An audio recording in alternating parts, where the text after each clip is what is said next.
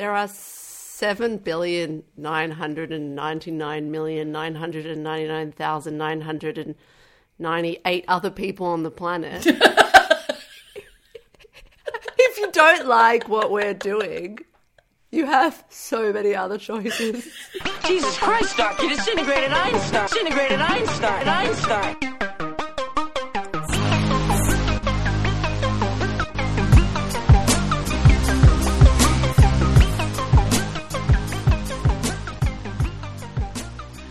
Welcome to Science at the Movies, a podcast that looks at the role of science in some of our best loved and most hated movies. I'm Abby.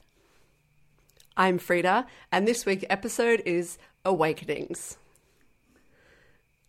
Cool. But first, because there's a but first of how are you, but we have a but first. But first, 3 reviews this week. Hey, finally, people are reviewing. 3. It's only taken nearly 3 years.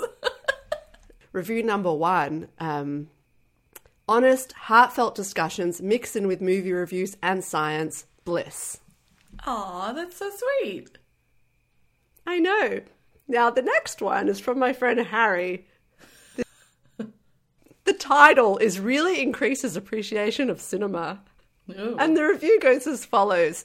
I love how this podcast increased my appreciation of cinema, either through a more conscious rewatch of an old movie or introducing me to a new movie. For example, watching Time Cop after hearing the podcast increased my enjoyment of the movie off the charts.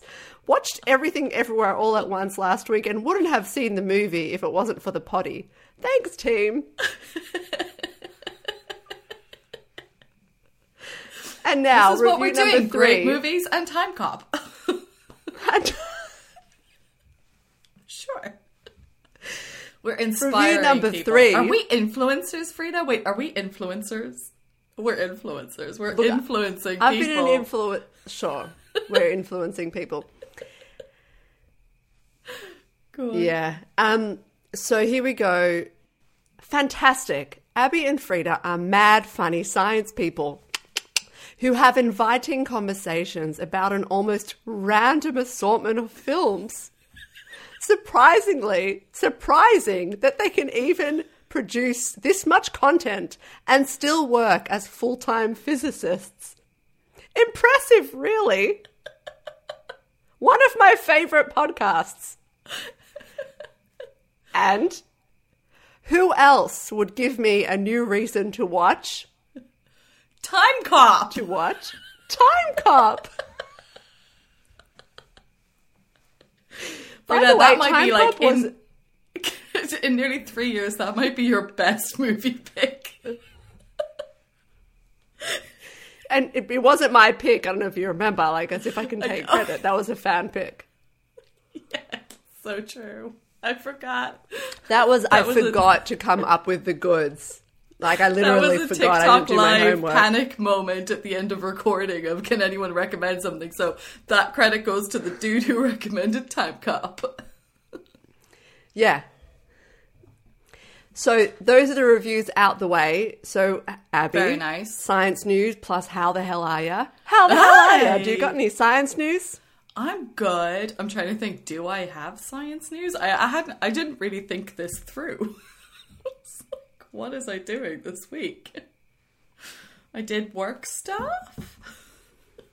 I'm trying to prepare my work for a conference, and it's just really funny because it's like, you know, when you're kind of like, you submit the abstract and then you're like, yeah, so now I've got to actually like put stuff together. And then you're like, maybe I haven't done all the stuff. Don't want to give anything away, but you know. Like, no, yeah, so I've just, when is this episode out? Let me think. Will I be there already? I can't remember. I don't know. 2 and a bit weeks. So I think this is out maybe the week before I go. So by the time this episode, okay, so I don't have current news to tell you, but when you are listening to this episode live, I will no doubt be in a state of complete and utter panic, sleepless nights, totally stressed out and anxious, and probably still sitting at my computer at like 1 a.m. trying to understand physics. with the absolute fear that I have to go and stand in front of people with a scientific poster and be questioned on physics by experts in the field, and me going, "Ma?" You are a podcaster, and I don't know if you realize how many skills you've been silently accruing that'll make that much easier than you think it's going to be. Like, we improvise Q&A every week, and it will just flow because you've been practicing the skill a lot, like thinking quickly when people ask questions. That's what we're doing here. The talk that I did in New Zealand, I was like, wow, my brain was like, psh, with the questions. I even was funny. Like, and it was like, I was so quick to think of a good joke. And I think it's this podcast. So that's nice. That's good. Yeah. You'll be great. Yeah, it'll be fine. It'll be okay. So that's me. What about you? Fine. I have some great news from science, but I'm back to school. It's first week back at school, and I forgot how fucked up it is doing like work and school, and also it's just been crazy getting into it. But you know what really like breaks my heart? Do you know what's the most gut-wrenching thing right now in my life? And always is when you contact school books and you don't get it right. When you contact school books and you don't get it right, and there are fucking bubbles in the contact. And that's it. You can't read it. Once you put, contacting books, once you put books down on the contact. Frida. All I'm hearing is you contacting school books, and I'm hearing you phoning up school books. But then you said bubble. What are you talking about? I put contact on school books. Do you know what that means? Oh, do you guys do that in Ireland? So when you put it's the a paper, sticky put plastic the cover. cover. Yeah. Okay. And you try to get it perfect so they're not stuck with bubbles for the rest of their life. But you can't. It's really hard. And the bubbles come, and that's it. That's the rest of their life. Their school book has bubbles. Yeah. It just is really stressful. I think that means you failed. But I failed. But I have great news. Okay, Guess what happened to me on Friday? I had a paper accepted to a journal.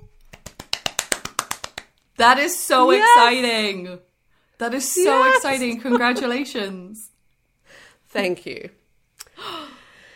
You guys don't understand the level of anxiety, stress, and work that goes into preparing a paper to then have to submit it for publication, and and then getting reviews back and waiting to find out if it will actually be accepted. Like, it's a long, stressful process. This is a huge, huge accomplishment. Congratulations. Yeah, 2 years. I had to submit it to 4 different journals. I just want to tell you, it was rejected from 3 different journals. That's how long I've been doing this. This was the first thing that I did on this job, right? The first project I did in the job when you were there, you were there.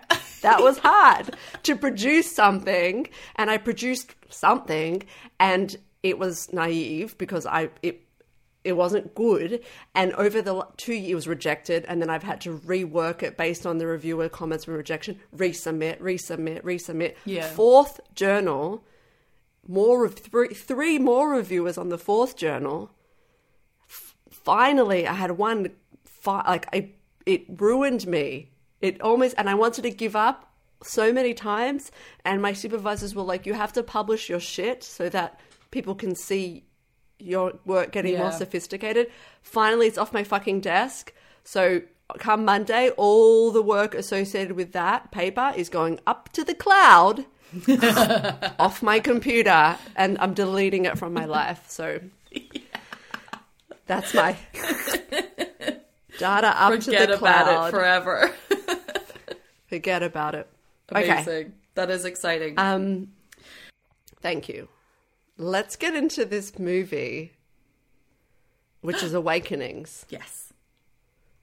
Directed by Penny Marshall. It's a cool name. Okay, let's go. I'm going to make this screen nice and big. Awakenings. Awakenings, here's my summary. Take a time traveler, but make it science.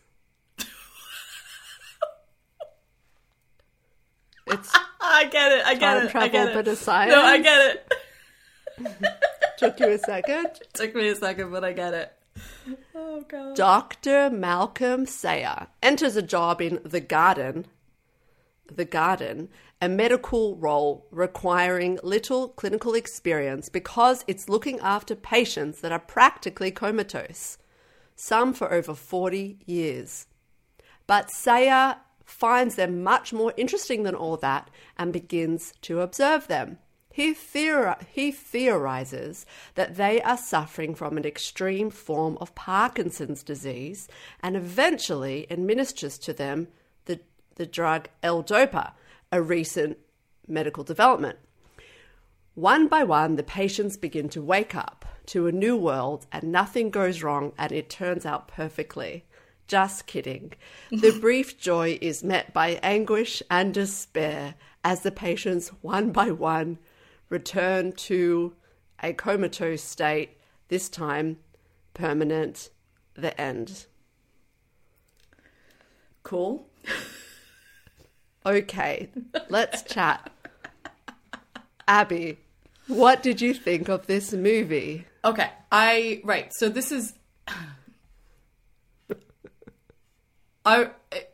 You know that I don't like a certain type of movie.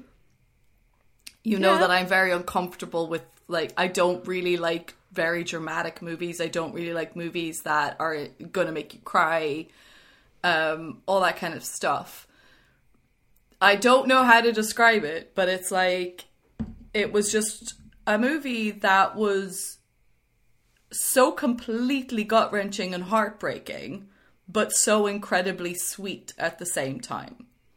What I liked was they didn't over-dramatize the negative aspect of it to build you up and put you on this roller coaster thing. It was just like, you didn't have like the evil board against him. It was everyone was kind of on board the whole way through. You had this beautiful thing that happened, then you had this heartbreaking thing that happened, and everyone was affected by it. And I just thought the story was told really well, and I really, really liked it. And I cried a lot. Wow, that's a beautiful summary, a beautiful review. I don't think I can really add anything to that because I agree. I think it really had a lot of restraint is the word that I would use. It could have gone overly, by way of Patch Adams, overly sweet and kind of saccharine, but it didn't. It told the story it was just a human story with human people. And it's sad, but there was joy. And you're right, I can't really add anything to what you've said. That was well said. Thank you. I agree. I thought it was good. I thought it was really good. And I wept like a baby. Oh my God. I was weeping at the end, like, of all of them. And they were, it broke my heart more than The Contact. Yeah. I don't know if we're going to cut that out, but it broke my heart more than when I contact books and I don't do it well. Okay, should we just talk about cast? Or, what? Yeah. Well, no, I was just going to say, I just think it's interesting just to point out that this is your second based on a true story about a doctor and his patients, but it's a total improvement on Patch Adams. Because it's also your second based on a true story about a doctor and his patients with Robin Williams, but way better than Patch Adams. I know. Do you know why? Do you know what it is? Do you know what it is? You know what? You know why? You know why? You work in a hospital, you don't like I don't science like fiction or space movies? Fiction, yeah. Like, if it's not horror or aliens, I'm like, I don't... And like, but I love science. This is why it's a good balance, because I love the space movies, and I would never pick any of the movies that you pick, so... That's why it works. I like real stories. There's a movie that's coming up that I want to do. I can't wait to do. Also about someone with Parkinson's disease. But I think this is our Parkinson's movie. I can't do two. Okay. Anyways, let's talk about cast. Yes. We have the two Robs. We have Robin Williams and Robert De Niro. We've spoken about Robin Williams before in his humanity, and I've just mentioned the word restraint, which I feel like applies to his performance because he just holds back, man. Yeah. He holds so far back that I'm like, why did they cast him? Because he's not, like, he's amazing, but it's not his usual self. And then when it comes to the part where he is sort of like crying, when he comes out his emotion, I was like, oh, Yeah. like this is only a Robin Williams thing. When he starts laughing and crying, like it's so beautiful Yeah. when his emotion comes out. What did you think about his performance? I thought he was absolutely exceptional.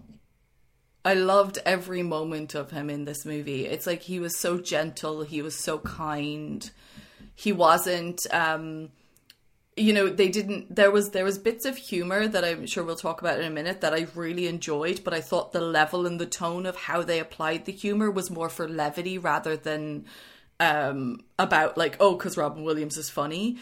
It's just one of those moments that reminds you how wonderful of an actor he is in serious roles as well. And I thought he was fantastic. And I did genuinely write down, I want to know why De Niro was nominated for an Oscar and not Robin Williams, because I thought he was far, far superior in this movie. Yeah, he was really magical. And then we have Robert De Niro. And you know why the Oscars rewarded one, not the other? Because I think the Oscars tends to reward these like over like performances as opposed to the ones that are quiet with more restraint. Just honestly don't get the attention they deserve. It's much harder to have restraint than sometimes to be like ticking and screaming.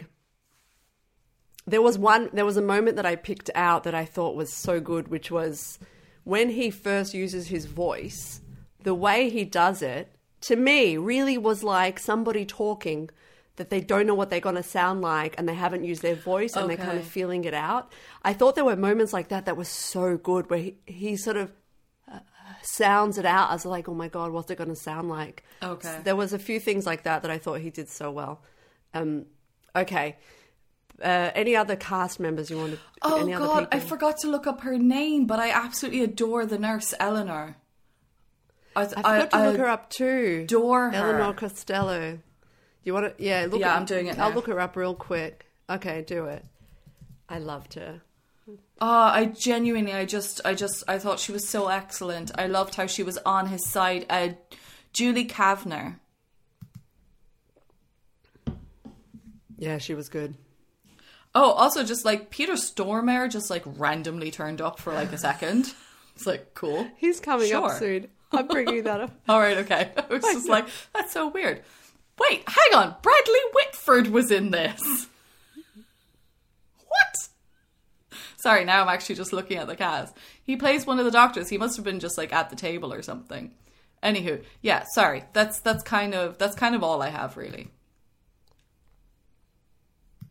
Yeah, he was one of the doctors. Yes, the two doctors. And then the other one was Peter Hurd. I loved the mother. Ruth Nelson plays the mother.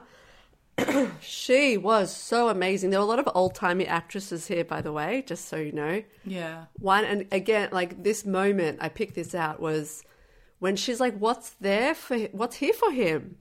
And Dr. Sayer was like, you are. And she makes this face.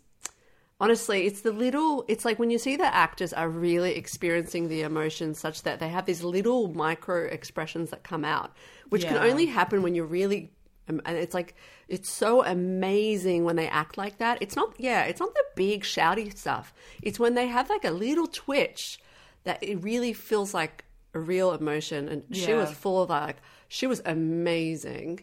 And the other person was, I thought, Rose. Judith Molina played Rose. I thought she was like exuberant, and also another old-timey actress.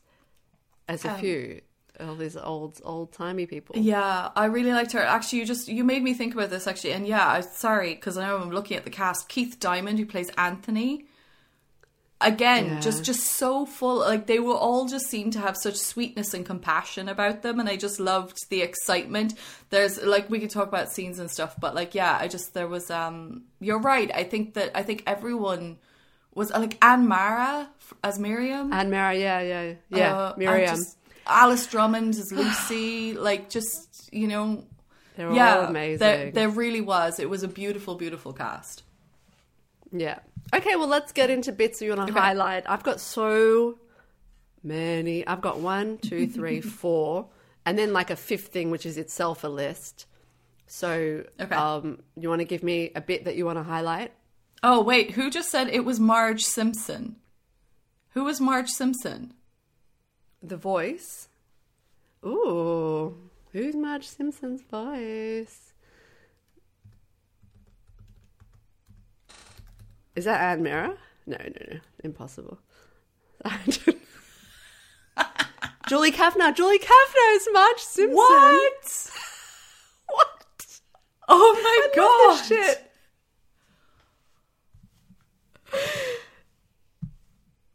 Thank you, Simon. That's why I knew her voice. I was like, her voice is really familiar, that accent. How do I not recognize her face? I kept looking at her face on the screen and going, like, I know her. Like, how do I, but like, her face is what? Like, she's not like familiar to me when I look at her, but I was like, but that voice is familiar. She must sound like someone. I can't believe that. Simon, thank you. Marge Simpson.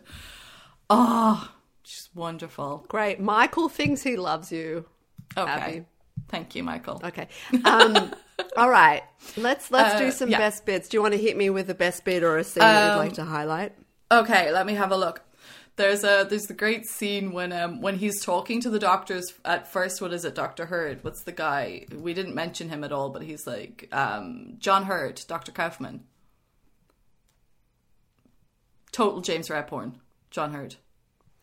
A total James Redhorn. Yeah, 100%.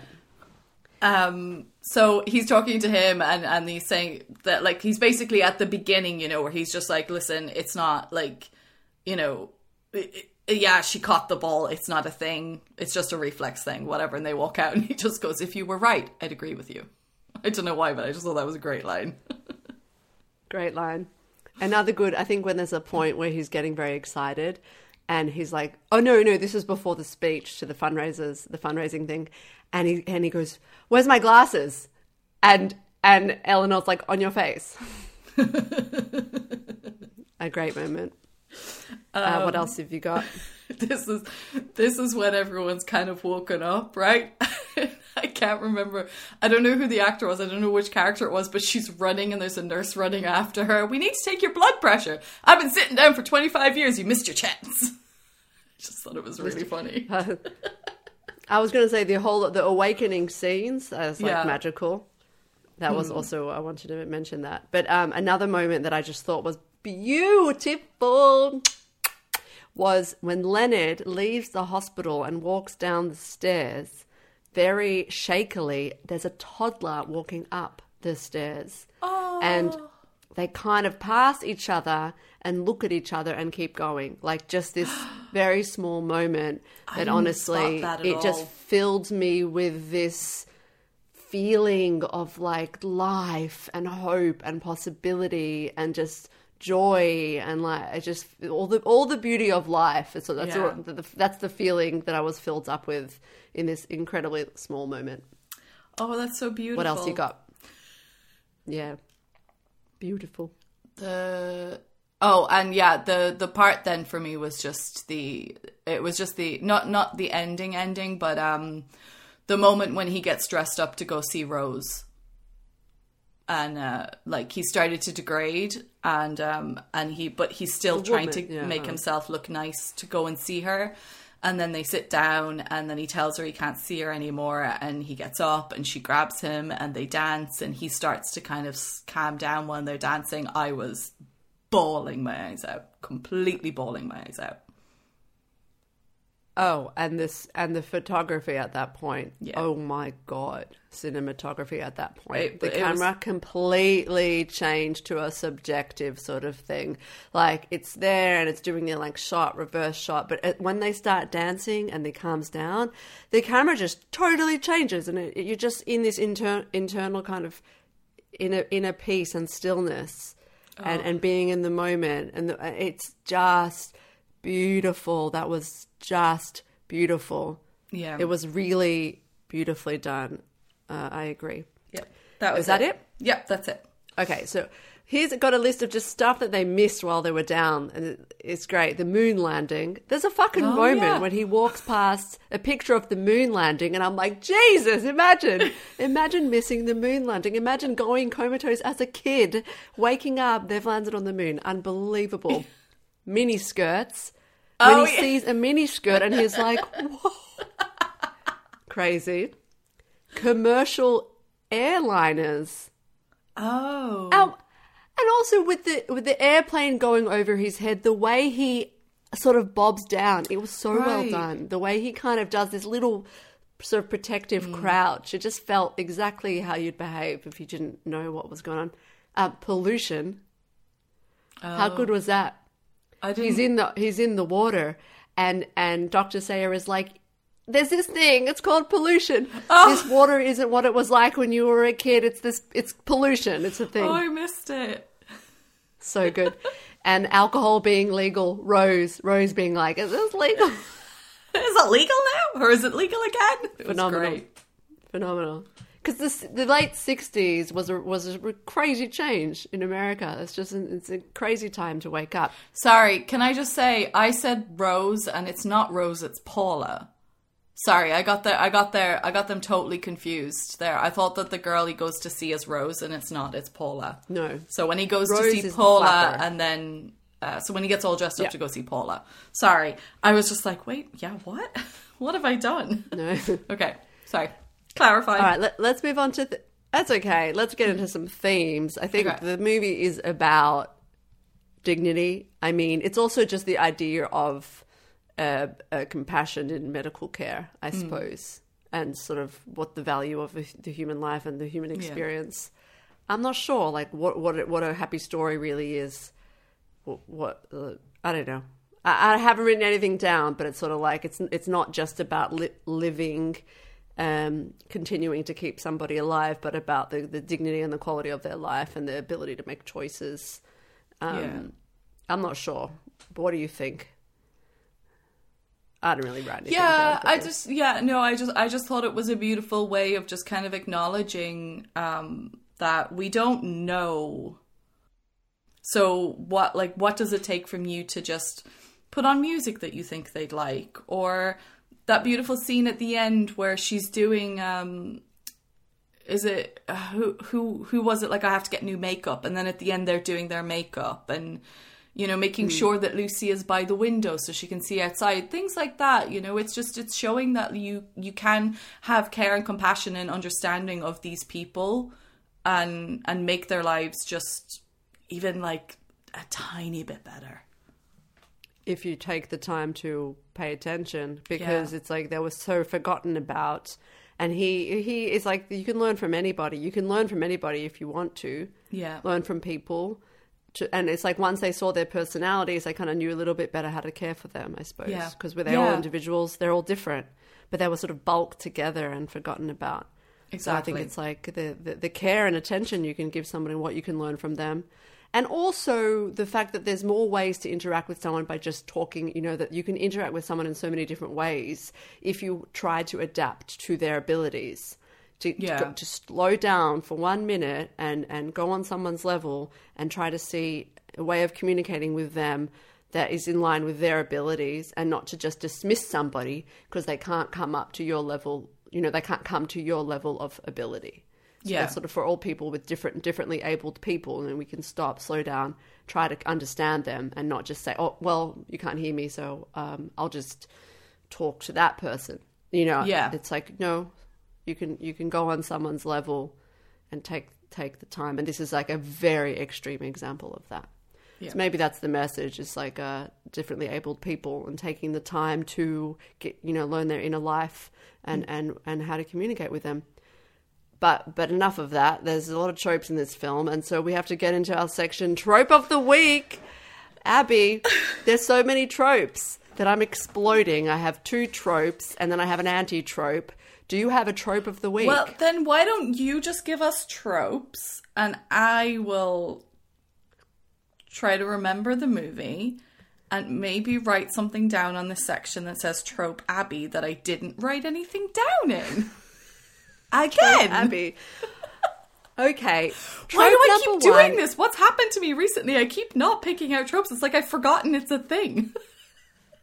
We're tired. It's because we're fucking tired. Okay. Science logic jumps. Hopscotch. Hopscotch. Oh. That's it. That's it. We have to make a pattern. Patton stops. So we gotta draw in the squares. We gotta fill in the squares in. That's it. Fill the squares in. Come on, let's go. Fill in the squares in. I mean, do you know what? That would have made more sense if he was sitting down watching like a chessboard or something. Do you know, like, why hopscotch? Hopscotch, paint because the floor. they go forward. Oh, because yeah, the wheel of the hopscotch pattern propels you in that okay. that direction. See, you figured out the connection within that. I did not. Because I've been sitting on it. Hopscotch. The second one is the movie lecture. Like, it's not 30 seconds. It's not a 30-second movie lecture, but boy, is it a fucking movie lecture. Randomly enter Peter Stormare. He's jabbing at a molecule diagram with a stick. He's like, by adding L to the dopa, we get L-dopa. And like I said, by administering L-dopa, and that was all he said. That was it. I forgot. Hashtag movie lectures. I totally forgot about it. See, you picked them all out. Yeah, it was amazing. Oh, and then I have an amazing anti-trope. Wait, I did think of one thing that I was going to bring this up a bit later, but I guess like it is a thing because I did find the jump from like one person to all of them extreme. You know, it's like, it's working with Leonard. Let's give it to everybody. It's like, really? Are you sure everyone's going to react the same way? Is there not like... You know, there's like, it's because they just wanted that scene of walking in and everyone's awake. And you're like, okay, but guys, come on. This could be dangerous. Yeah. Anyway, go on. Hi, I'm Leonard. It worked for me. And everyone's like, sign me up. My anti-trope is with Paula. When Paula is like, do you work here? And he's like, no, I live here. Because in a shittier movie, he would be like, pretend, yes. And then the rest of the movie, he would pretend to be a doctor, and it would be like, Mrs. Doubtfire, but I'm a, whatever. Yeah, and then she'd find out, and then it would be a really horrible moment, and yeah. No, he just said, I live here. Yeah. I'm a patient. You're a patient? Yeah. But I'm okay now. And then it was like, I'm not okay. I love that. They just went straight to... I was kind of scared when she said that. I was like, oh, come on, I can't... Yeah. It's like, those things are, like you said, it's, in a shittier movie, it's like, I don't know why they feel the need to do that, to bring you on this dramatic journey, which is really unnecessary. You know, you're just like, why bother fucking doing that? So I love that they didn't. It was so much nicer. Yeah, I agree. Okay, science time. Science! Okie dokie. Malcolm Sayer is based on Oliver Sacks. Real person that we're going to talk about. He is based on a real person. It was Dr. Oliver Sacks, who has many other awards from the Queen and whatnot. I'm sure many other titles. Oliver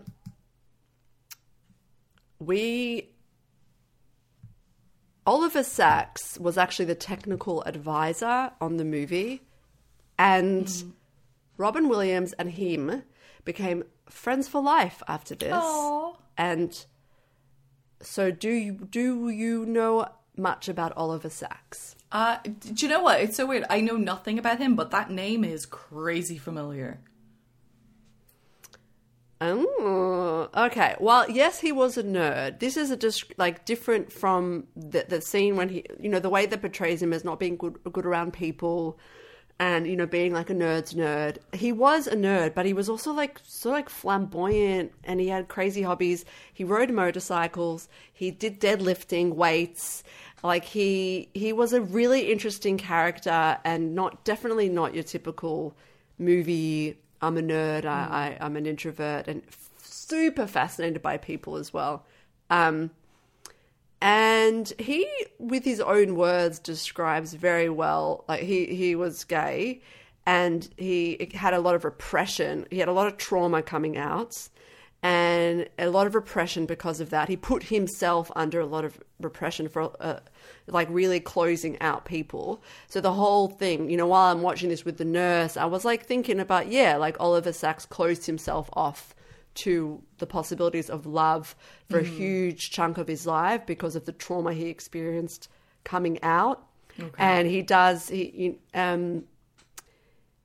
Yeah, and eventually he did open himself up to love, and he wrote a book of essays because he died from cancer a few years ago, and he was diagnosed with terminal cancer, and he wrote these essays, this book of essays that was published in a book called Gratitude, where he talks about his road to being open to love and his trauma with coming out and everything like that. So the way his character is portrayed, I felt like really true to how he describes himself.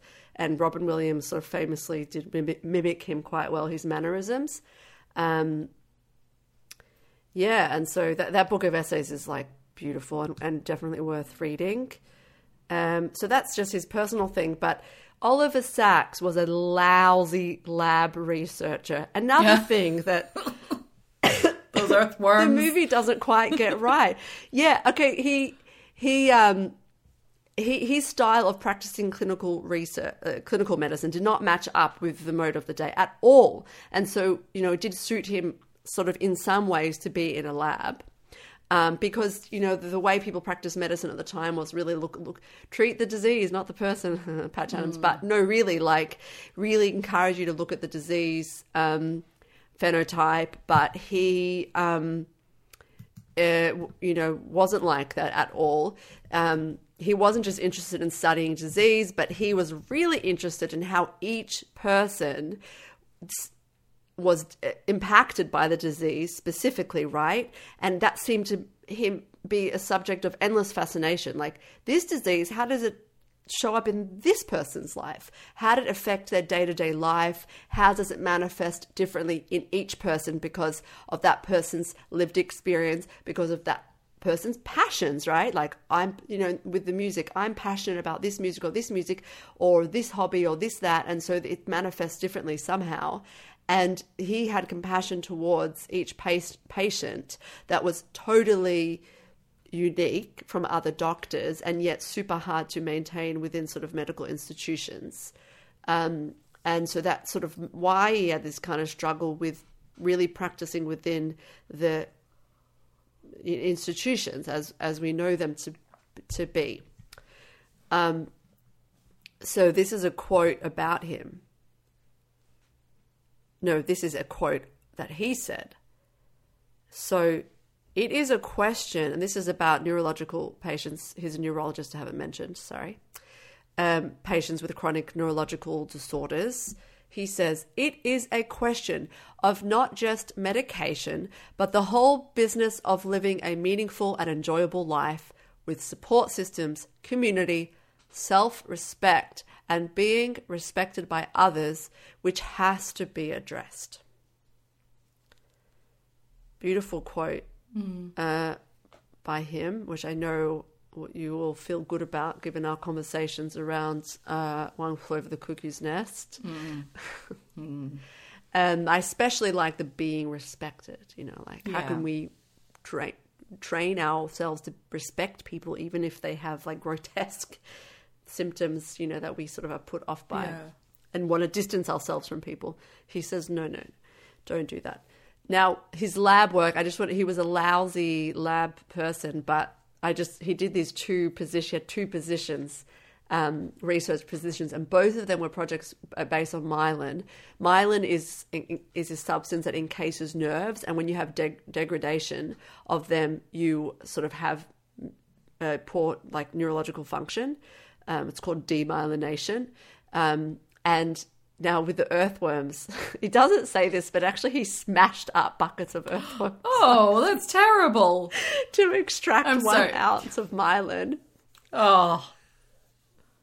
He wasn't quite clear about that, but and then he got 1 ounce of myelin by smashing up earthworms, which Sacks proceeded to misplace the ounce of myelin, which was one of several mishaps. They said he was dutiful to research, but a menace in the lab, according to one of his supervisors. Hey, listen, I know people like that too, so, The movie says he's more of a lab guy, but actually he was super, super fascinated by people. I mean, it doesn't mean he was good with people, but he was really fascinated by people, and they loved him. His patients loved him. Now, he had books, and he's got a lot of books and a lot of works that showed a lot of interest in the lives of the people he treated. And his interest in observing disease is like very well shown in the movie. Now, this is an interesting thing as to why he sort of became an author, was because, like, exemplified by what happened in Awakenings, it wasn't really like seen as proper experiments such that it would be publishable in scientific journals, in medical journals. You know, there wasn't really quantitative data. People didn't really regard what he did as something which could be published within the sort of institutional medical journals. So he wrote it in a book. So that's what prompted him to write the book Awakenings, where he describes in enormous detail and amazing accuracy what happened. And that became the way he communicated his findings with the world. He wrote books because he was just outside of the norm, and the things he did wasn't in such a way that was regarded as being like advances in medicine, but that's what he saw, and that's how he regarded people. So he wrote books. He wrote loads and loads of books where he fascinatingly outlines the most, you know, interesting, rare neurological disorders. And people learn from him and continue to learn from him and continue to be inspired with him all the time. It's also today. So he's just a great asset to science and medicine. He sounds like an incredibly wonderful person. Apparently he really was amazing. I'd like to read his book, I think. Read them. There's so many good ones. He celebrates his birthday with the periodic table. So it was like his lead birthday was like his last birthday or some shit. Like, and yeah, like he's a real amazing nerd. You'll appreciate it. I do love a good nerd. Okay, we ready to get into science? Do you want to talk about Malcolm Sayer more? No, I liked him in the movie. Like, I liked the portrayal of the character, and I like having learned more. I like that they changed his name. From what you've told me. So it wasn't just, because I guess like saying, making it be Oliver Sacks then makes it have to have a lot more, I guess, oh God, I can't think of the word. What's the word I'm thinking of? Responsibility to be more accurate to his life and everything like that. So I guess like making it Sayer, it's not being disrespectful to Sax's life, but it's not being it's not making it too biographical, I guess, and stuff. So so I like that they did that. I think that was a good touch. Yeah, it wasn't about him. It was about the story. Time traveling, and he was just a part of the story. It wasn't a biopic, which no one wants that shit anyway. All right, there's so much amazing stuff happened in this movie, and we got to go through there's so much to talk about. I've got a lot to edit, but fuck it, I'll deal with it. The story in the movie is true, including the people it portrays, including the ball throwing. Like, everything is true. It's based on the book Awakenings, the same name, written by Sacks, about the events in the summer of '69. And let's start. First, we're going to go back to the epidemic, that started it all. Mm-hmm. Because these patients were originally patients that had encephalitis lethargica. That was where their catatonia or comatose state originated from. And this epidemic went from 1916 to 1930, and it was sort of overtaken by the influenza pandemic, which was kind of why everyone forgot about it. But an estimated 500,000 people were affected by it. And there's a lot of mystery surrounding it because of what I said, but the flu epidemic really took over. Yeah, okay. The symptoms were very varied. Didn't present the same from person to person, that all pointed to one cause. Okay. So I guess it was hard. There's a lot more mystery around it. Symptoms were lethargic sleepiness, which induced a coma-like state, and muscle rigidity. They were both big features. Now, about a third of people died from respiratory failure because of neurological dysfunction and other causes of death, but hundreds of thousands of people survived. And some of those people went on to develop post-encephalitic Parkinsonian syndrome, which trapped some of these people in their bodies for decades, remaining in a sleep-like state for sometimes 40 years, which is the group of patients we see. And by and large, they were just put away and forgotten about. So when development started happening with Parkinson's, it was just like people just forgot about these people. It wasn't like they were forgotten about, locked away, and nobody remembered until enter Oliver Sacks, who was working at the chronic disease wing of the Beth Abraham Hospital in the Bronx. And he did not forget about them. And he was like, wait a minute, maybe this and this goes together. But now we have to stop to talk about Parkinson's disease and L-DOPA just so we can follow, like, what is Parkinson's disease? What is L-DOPA? Why does it connect to these catatonic patients? Okay. So what is Parkinson's disease? Like, what's actually happening there that causes those symptoms? And why does that relate to these people? Why does a lot of movement relate to no movement? Like, what's going on here? Now, I have learned a lot about this. There's a lot of brain chemistry here, which is just way beyond what I can possibly understand and explain. But little bits and pieces, maybe I can sort of sprinkle in a bit of brain chemistry here, but it's so fucking complicated. Although I guess it's what I'm working in. So this is helpful for me to actually learn this stuff. Okay. The neurons that are responsible for coordinating movement are located in what's called the striatum. And that receives information from two places. The neocortex, which is responsible for taking in sensory information and making a plan. And then the substantia nigra. That sends dopamine. And that is responsible for motivation and coordination. So again, you've got the striatum that makes the movement happen, but it receives a plan, and then the motivation and the sort of to actually coordinate it comes from dopamine. So what happens in Parkinson's is the neurons connecting the substantia nigra to the striatum progressively degenerate. Okay. I.e., as much as a person might be like, there's something in the way, I should move, there's no dopamine coming in to help that movement actually happen. So and that gets progressively worse. So there's a progressively lower level of dopamine. And without going into too much detail, there's a chain reaction that happens from that, right? For example, with this like Parkinson's symptoms, what you end up, dopamine depletion leads to increased acetylcholine release, which activates something called, I have to say these words because it's going to come up later. Okay. You have depletion of dopamine, you have an increased acetylcholine release. So this gets released more, and that activates something else called muscarinic receptors. Activates them more, and that is responsible for smooth motor control. So when you overstimulate those, you get tremors and rigidity. I love that it's like tremors and stiffness. And therefore slowed movement, because movement becomes incredibly difficult because of all these tremors and rigidity. So as you know, we have the dopamine depletion, but then that sort of chain reaction, so you get this overstimulation of this thing, which just causes poor motor control.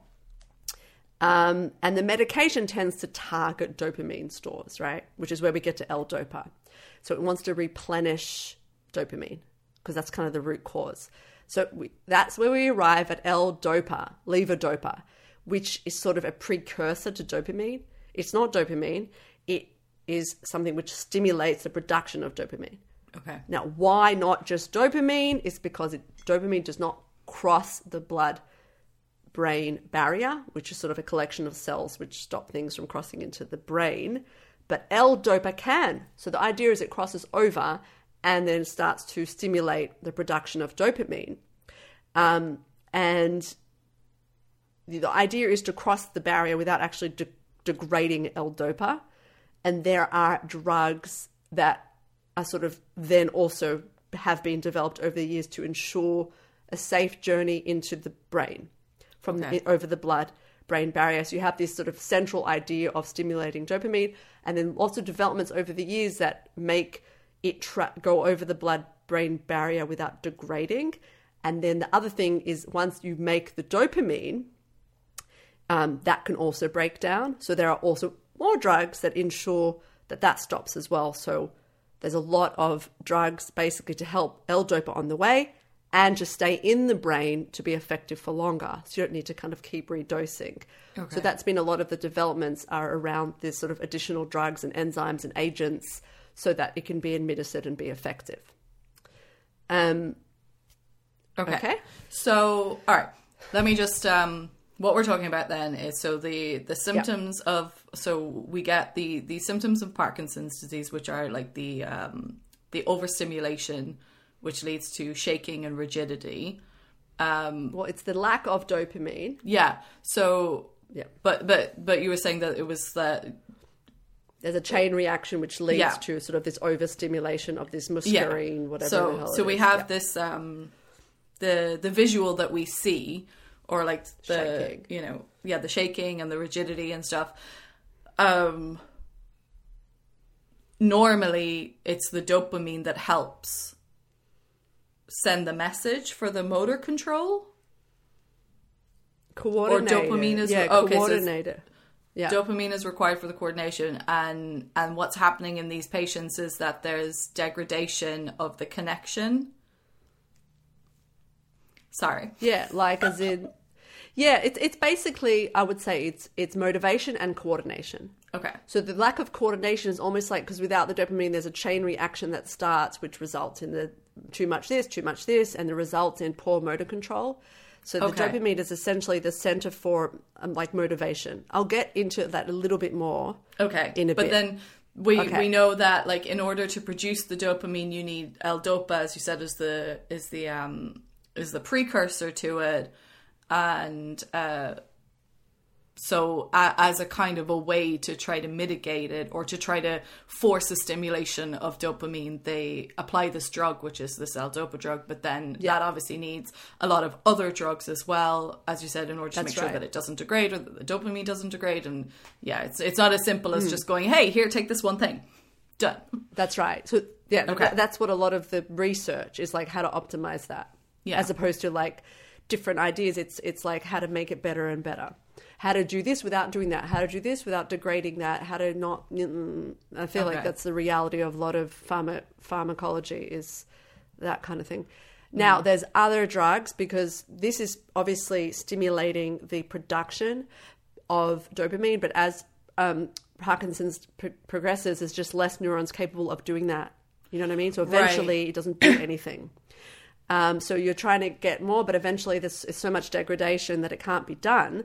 So then there's another class of drugs that just mimic dopamine itself. Okay. So that's like another category.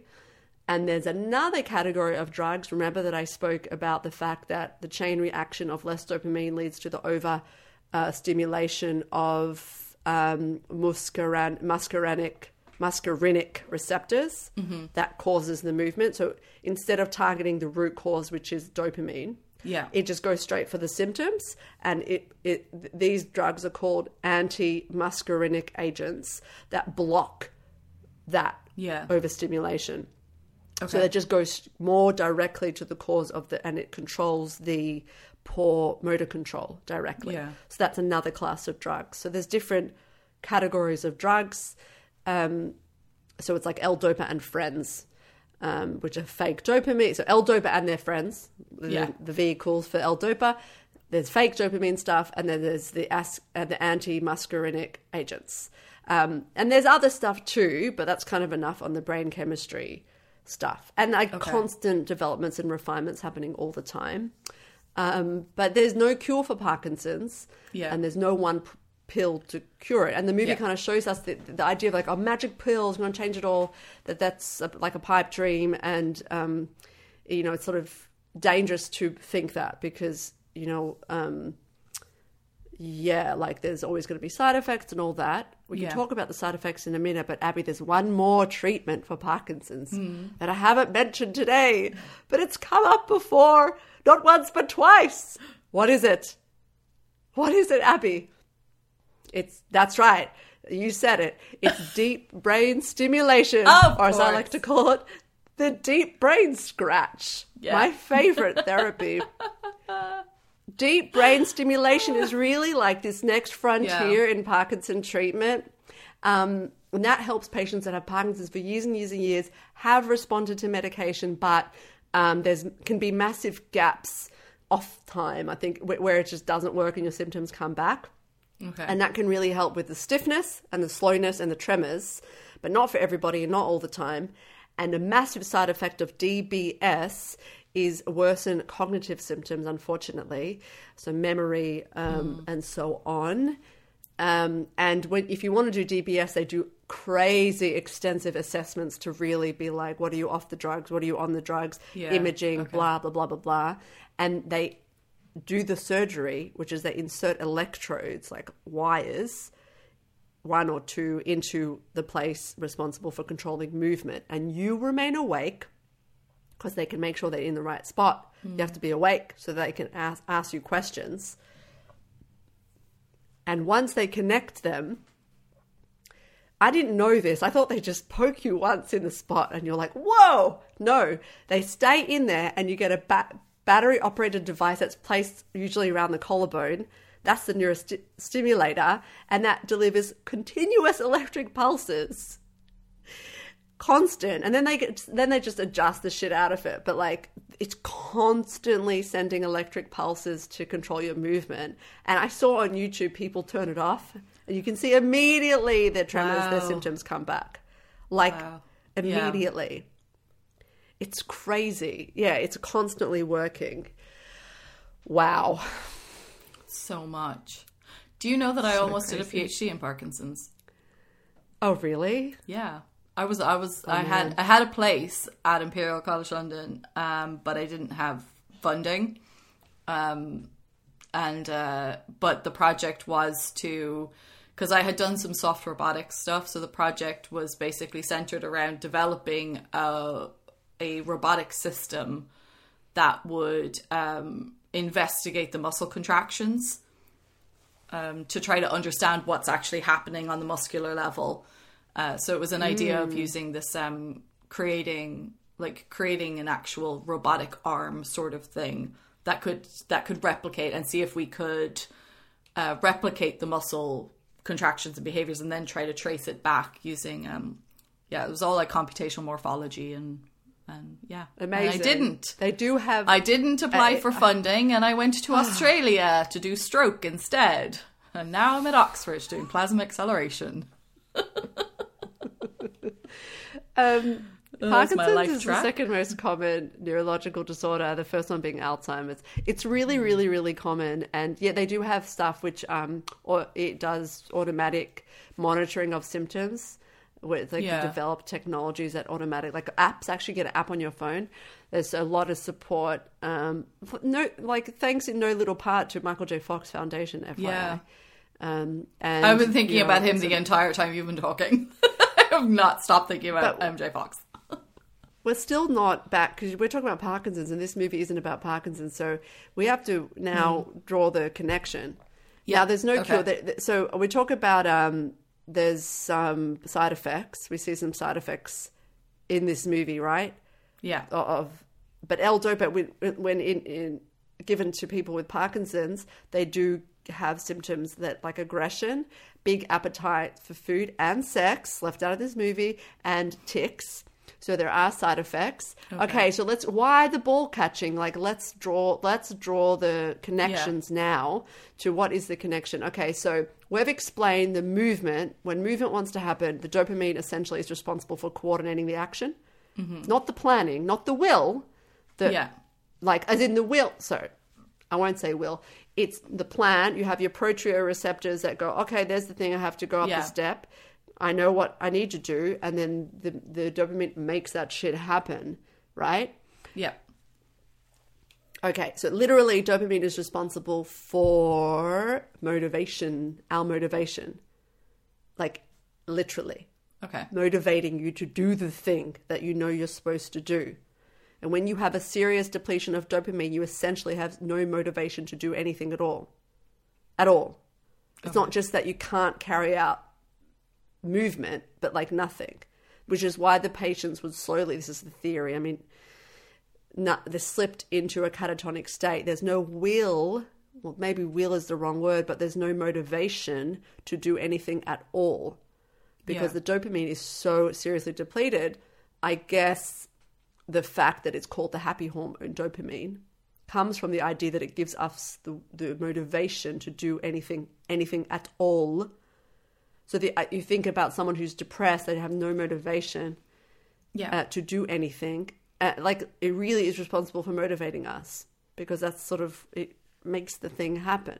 So that is where this sort of catatonia comes from, is because they just can't do that. They can't summon up the motivation in a neurological sense to actually go, I want to go to the window and look out, but can't make it happen. Yeah. Okay.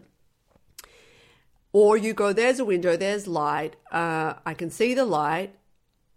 I know that if I walk forward, that's the thing. Okay, dopamine, get everything coordinated, let's go. And the dopamine isn't there. Okay. So the ball thing. Okay, so what's the thing with the ball? The idea that they borrow the will of the ball. The first time he said that, I was like, shut the fuck up. This is obviously bullshit. Bullshit. Because I'm such a smart ass. Bullshit. It's actually really it's actually very Saxian. It's really well phrased, because if their failure to move is directly a consequence of not being able to coordinate the plan that your neocortex has drawn up, that's not relevant when it comes to something flying at you like something else. So it's not like you go, I'd like to throw the ball to get into the hoop. It's not an action coming from your own desire to move. Which is where the dopamine comes into it, but it's response to a stimulus. So the movie, it's basically them, like, what stimulates them from the outside that will cause a reaction, because the dopamine comes specifically from you not being able to enact a plan that's come from your own desire to do something or your own plans. Okay. Does that make sense? Yeah. You borrow the will of the ball. The ball flies out, you got catch. Because there's that doesn't require that process of your own body going, I want to jump into that, whatever. Yeah, it's a reaction rather than intention. Yeah. Yeah, it doesn't require motivation effectively to just react to a very big stimulus. So that's the ball thing. And it's fucking all true, because there are videos. That ball thing, he literally collected them all together in a room and observed them to feel like what is going to make them move, what is going to make them react. And they were catching the balls. I mean, it wasn't exactly in the movie where they're like, oh, like they weren't exactly like as glassy-eyed. But yes, it's like they all threw balls back and forth to each other. It's all on film. Oh, that's so cool. That is really what happened. And it was like, they're reacting to things, and they were really abandoned and thought, oh, well, they can't do anything. And it was this is sort of, he's starting to theorize like what's causing it, and he's starting to put together that it's dopamine. Like, he starts to put together, I don't know if it was him or other people, this is like extreme form of Parkinson's, that there's a dopamine problem here, but there's possibility of movement coming from a different part of the brain. Right. There's one other topic, which is what's the real story of all the dudes in the film. Wait, before you get into it, though, can we just check? Before I get into it, I was going to say, yes. I just want to know why. Do you have a reason for why the L-Dopa didn't continue to work? If it worked for a period, so if he figured out there was a connection with the dopamine, and then it's like, okay, so we give the L-Dopa and then that, but then is it the same thing as what you said about the Parkinson's stuff, that just over time the degradation continues and eventually the L-Dopa just doesn't work anymore? Or was it a case of it was too expensive? No, I'll explain it through the lens of the stories. I think it's better explained. Okay, cool. But because I've mentioned that there are side effects. Okay. I'm just going to say, sorry, my battery is at 6%. So if I will just keep going, and then if my phone dies, I'll meet you on Slack. And I apologize to anyone watching. I can't charge and have my headphones in at the same time, and we have to have the headphones for the recording. So I do apologize. Okay, if we stop out, we can maybe move to Slack to finish like with what the fuck or whatever. Okay, cool. All right. So what really happened to them, and then we'll explain why it stopped. I think it's important. The story of Leonard is very accurate. His name was Leonard L. in the book. There are some differences. He did spend 40 years, but he was reading the whole time. Oh, that makes me feel so much happier. He was reading the whole time, and apparently he read about L-Dopa in his readings, just so you know. Oh, that just it just makes me so happy to know that like at least the real person was able to read. I was like just that would just like if I could just have that, you know, if I was in that situation. Yeah, he was reading. So now the L-Dopa that they would receive 4 times a day, they'd receive it, and between doses it'd go back to the comatose state, by the way. So It was 4 times a day that they would receive it. Yeah. And then sort of revert back to comatose state, come out, revert back, and all this sort of thing. The side effects were so extreme. As I mentioned, aggression and all these kinds of things. But for him, and for others, was one of the big ones was hypersexuality, a huge sexual appetite, which is funny because like the way, you know, shows him looking at the woman and all that kind of thing. It's so much darker. It's really much darker in real life. You know, it wasn't just like, I like a nice girl. Like it was like a terrible sexual appetite, a lot of aggression, and such extreme appetite for food that they would finish the food and then stuff their fingers in their mouth and then sometimes their serviette in their mouth after finishing their food. Wow. And it was so, not to mention a lot of movement. It was so awful that he opted to go off the medication. Okay. He chose, and a lot of the patients, well, all of them really, rather than to lose their dignity, chose to go off the medication and slip into a comatose state and eventually pass away. Oh, wow. Okay. That makes a lot more sense now. Yeah. I mean, they do seem to develop like a tolerance to it quickly, and no one seems to understand exactly why. Or why it sort of failed to work eventually. But another really interesting story, which was sort of a different point of view, was Rose. Rose went into a coma in 1926. She was a flapper, a coquette. And she came out feeling like she was 21. She's like, I know I'm not, but I feel that I am. Wow. She would sing and dance just like at the film. She was awake for 10 days. And then she said, I don't like this television age. I don't like this television age of yours. I don't feel like I belong here. And she willfully slipped back into a comatose state. And there was nothing anybody could do to make any change in her after that. She's like, she chose it. She chose it. And they could not bring her back out of it. And the most incredible thing that Sachs says about this is that there's always some dignity in that, in maintaining a stoic state by choice. Stoicism, there's dignity in stoicism, he says, which Rose chose to go back into. That's amazing. That's the end of the story. But that's exactly like what you said, the whole, like, you know, the time travel thing. I know we're joking about it, but it is. It's all these people, you know, you wake up and it's an entirely different world. You were describing it earlier about how when he was going out and all the things that he missed, and I kept thinking about Blast from the Past. So like being outside and not knowing when Christopher Walken comes outside and he's like so confused by you know, he thinks like it's been this like post-nuclear war apocalypse thing just because of the way society has changed.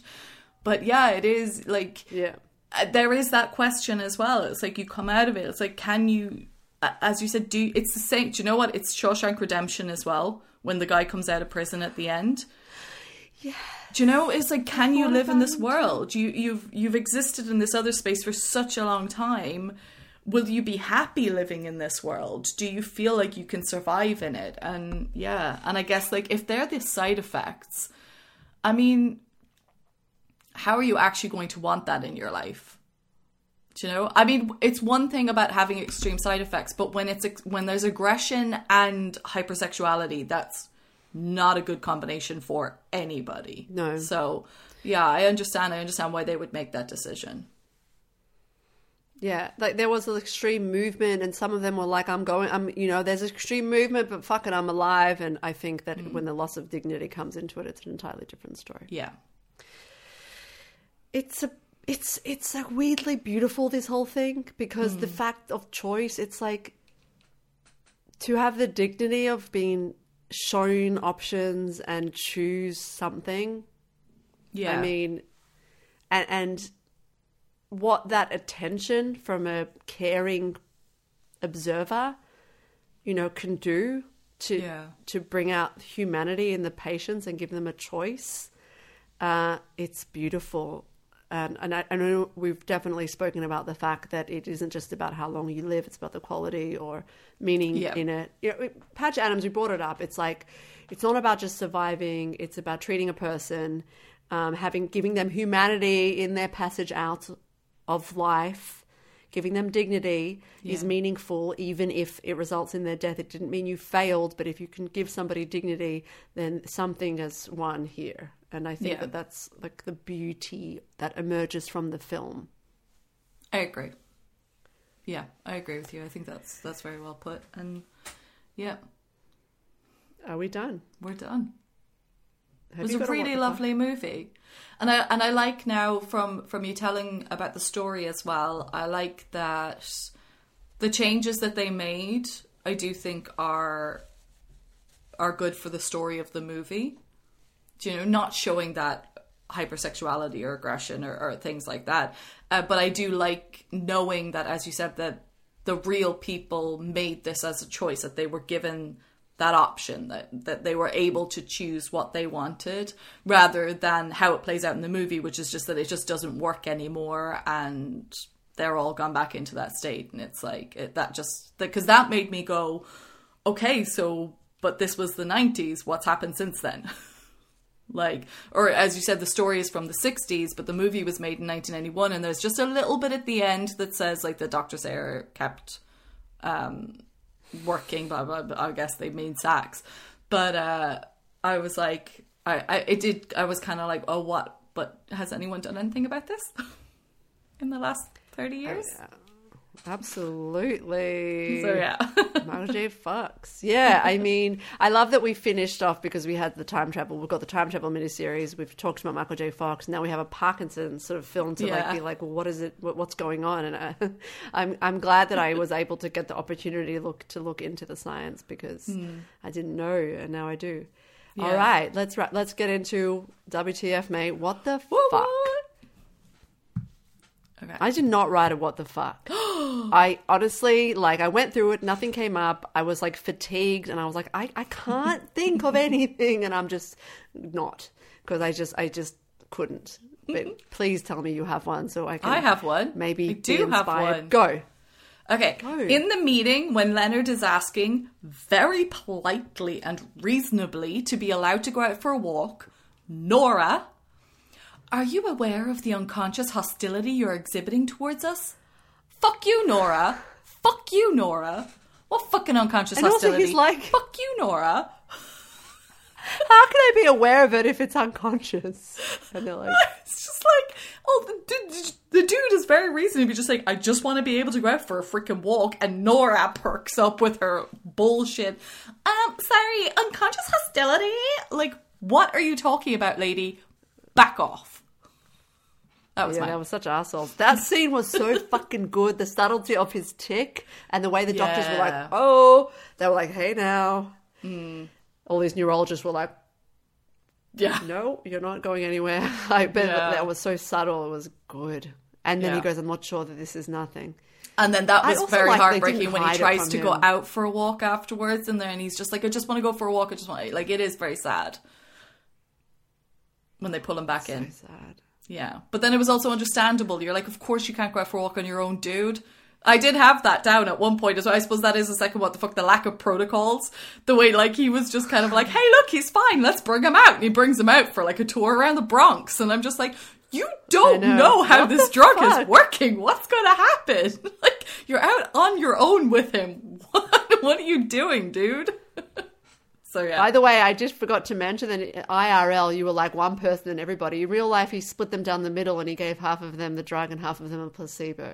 Oh, okay. So there was a little bit of scientific method of play. There was something they didn't just go, one works, let's give it to everybody.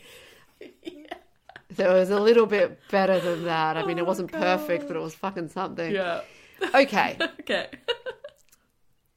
I loved when he tried to ditch his mum, by the way. Yeah. It was so real. It was so The sweet. mum was like, oh, your poor mum. Mum was like, trying to ditch me.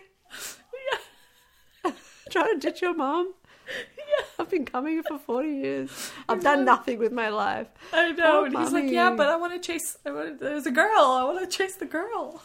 Oh, I know. When they put the diaper back on him, I broke my heart. Oh, yeah. Okay. Wrap this All right. shit up. Does it Yup. pass? This is very hard to do this because it's a real story, so it's very hard. Does it pass the SAMS test? You know, it's hard, it's real. What can I say? But Yeah, I feel like it doesn't count. it's real. No, Yeah. it was so accurate that I don't think we can judge it on that. Yeah. Does No. it pass? Also, science? wait a Here minute. comes the It science. does because there's a bunch of women in it. There's loads of women in it. There's all the female patients. loads There's the of female women. nurses. There's like, so I guess like it actually Yeah. does. But like you said, it's real. So yeah. Okay. Yeah, in real life, there are usually a lot of women in Yeah. the world. So when the movies are really true to form, guess what? There's lots of women in it because they are around all Yeah. the time. They're around mostly. But anyway, look, yeah. Exist. They did pick, like, even though Rose was an equally important person in the story, they chose Leonard as the thing because they have this like bromance going on as okay. well. So I feel Yeah. like that they go, let's make it about the two men connecting. Yeah. Even though there are equally famous parts of that were in the book, but they chose the bro because they had Okay. a bro thing happening. Yeah. You know what I mean? Yeah. That's okay. All G, we don't need to judge it. It's real. But does it Yeah. pass the here comes the science? Yes. Sounds like very much so. Really Yes. It really does. Yeah. Yes. And it wasn't hokey about the way they revealed it. Yeah. They had a little bit of exposition, but it was good. I like your point about the earthworm analogy, and it kind of sets up the story. That's very clever. There was a bit of subtlety happening. Yeah. But except if you pop the L to the dopa, you get L dopa. So funny. And he interrupts I feel like we need it. a That's Storm my or what the cameo fuck. in every fucking My movie. what the Yeah. fuck? This is my what the fuck. L to the dopa gives the L dopa. Excuse me, professor. Excuse me. And it's like, as I was saying, L dopa. Like, that was how he just stands up and goes, okay, let's rate it. Okay. I'm thinking 4.5. That's my score as well. I think it deserves a very Hey. high rating. It's a good Yeah. movie. The science is accurate. It's really interesting. Yeah. 4.5. I don't know why I'm not giving it 5. It's just the number that feels right to me. That's how I do it these days. I just go with whatever number pops 5 into is my head for- that feels right. The Fly. 5 is only for The Fly. Someone that I met was like, what's the favorite episode to start with? And I was like, The Fly. And then I went back and listened to The Fly episode and I was like, yeah, still my favorite. The Fly. 5. Okay. All What right. is next? What's next, Oh, I'm Abby? super excited about the next one actually because it's been on my list for so long. I've had it written and topics picked out. Not written, but like I've had it watched and my stuff picked out for ages. Now, admittedly, it was going to be my next stupid one. But then I watched what my next one was going to be and realized that that's way too freaking stupid. So that has to be the next stupid one. And considering Idiocracy was stupid, but we ended up having such real serious conversations, I picked a movie that's a good movie, but stupid, stupid science. So we're doing The Core. Oh, I never saw it.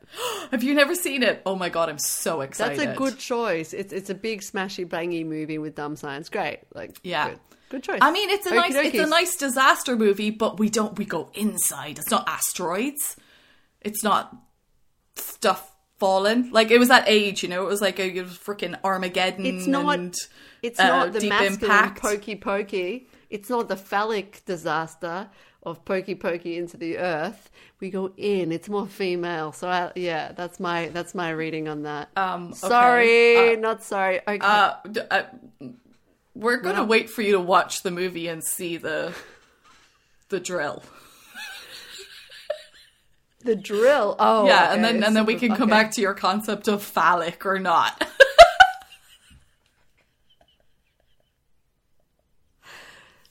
Good point. We drill into the earth with a big phallic object this time. Gotcha.